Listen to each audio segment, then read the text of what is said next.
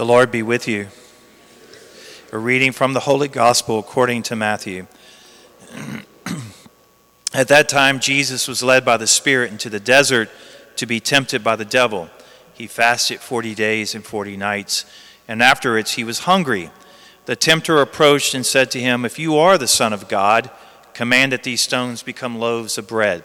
He said in reply, "It is written, one does not live on bread alone, but on every word that comes forth from the mouth of God."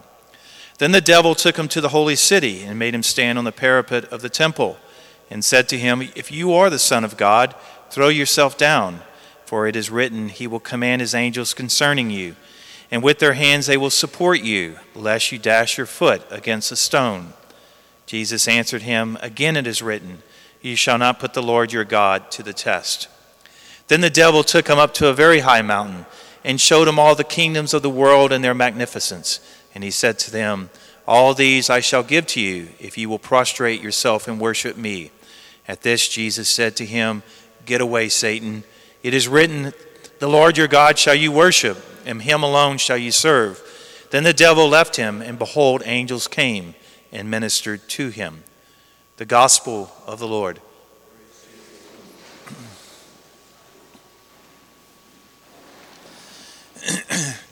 Today's gospel is the perfect gospel to begin Lent with, because just like Jesus, we are driven into the desert for 40 days and for 40 nights.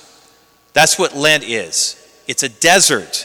It's meant to purify us and strip us from everything that's superfluous in our life for one reason and one reason only.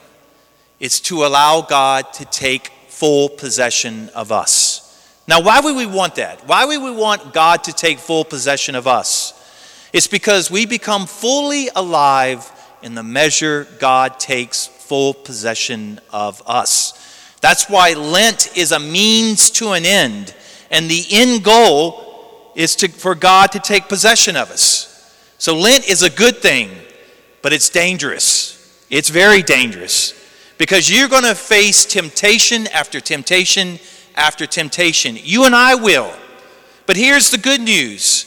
Jesus Christ faced the same temptations, and he overcame them in his human nature. Therefore, we don't need to reinvent the wheel. When we face these temptations during Lent, we need to look to Jesus and overcome them in and through him. So, during Lent, we fast. Why do we fast during Lent? Well, we fast during Lent because we need to recognize that we don't live on bread alone, but on the Word of God. We need to experience our hunger for God. But it's dangerous, everyone. It's a dangerous point, because you're going to be tempted to break your fast, especially when your stomach is growling, especially when you're sitting at a bar, let's say across the street on Carrollton Avenue on a Friday, and the couple has just ordered a big juicy steak. And you're going, "I am tempted to eat a nice juicy steak." The devil's going to tempt you and say, "Eat, drink, and be merry." You're only human. You need to take care of yourself. When you are tempted, okay, tap into the power of Jesus' words. One does not live on bread alone, but on every word that comes forth from the mouth of God. Another thing that we do during Lent is to intensify our charitable works. Why do we do that? Because when we perform charitable works, those actions work its way into our minds, our hearts, and our wills, and our emotions. Charitable works keeps God's love alive in us. But here's the temptation.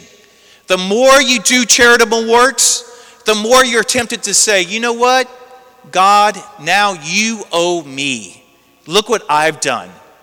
When you're tempted to say, "Look, God, you owe me now," tap into the power of Jesus' words. You shall not put the Lord your God to the test. The last one is a huge temptation. Almost everyone is tempted with this temptation. The temptation is to look at Lent as a personal self-improvement. I give up this, then I can lose this much weight, or I spend less time in bars and restaurants, then I can spend more in the gym. Huge temptation. But when you take your eye off God, who do you worship at that point? You worship yourself. If you are tempted to think of Lent as personal self-improvement, tap into the power of Jesus' words. The Lord your God shall you worship, and him alone shall you serve. That's why we need to intensify our prayer in Lent. Why? Because prayer puts us in a position to listen to God, to act on his purposes instead of our own. Lent, it's a desert time, but if you do it right, at the end of Lent, God will take full possession of you. You will be transformed. You will be fully alive.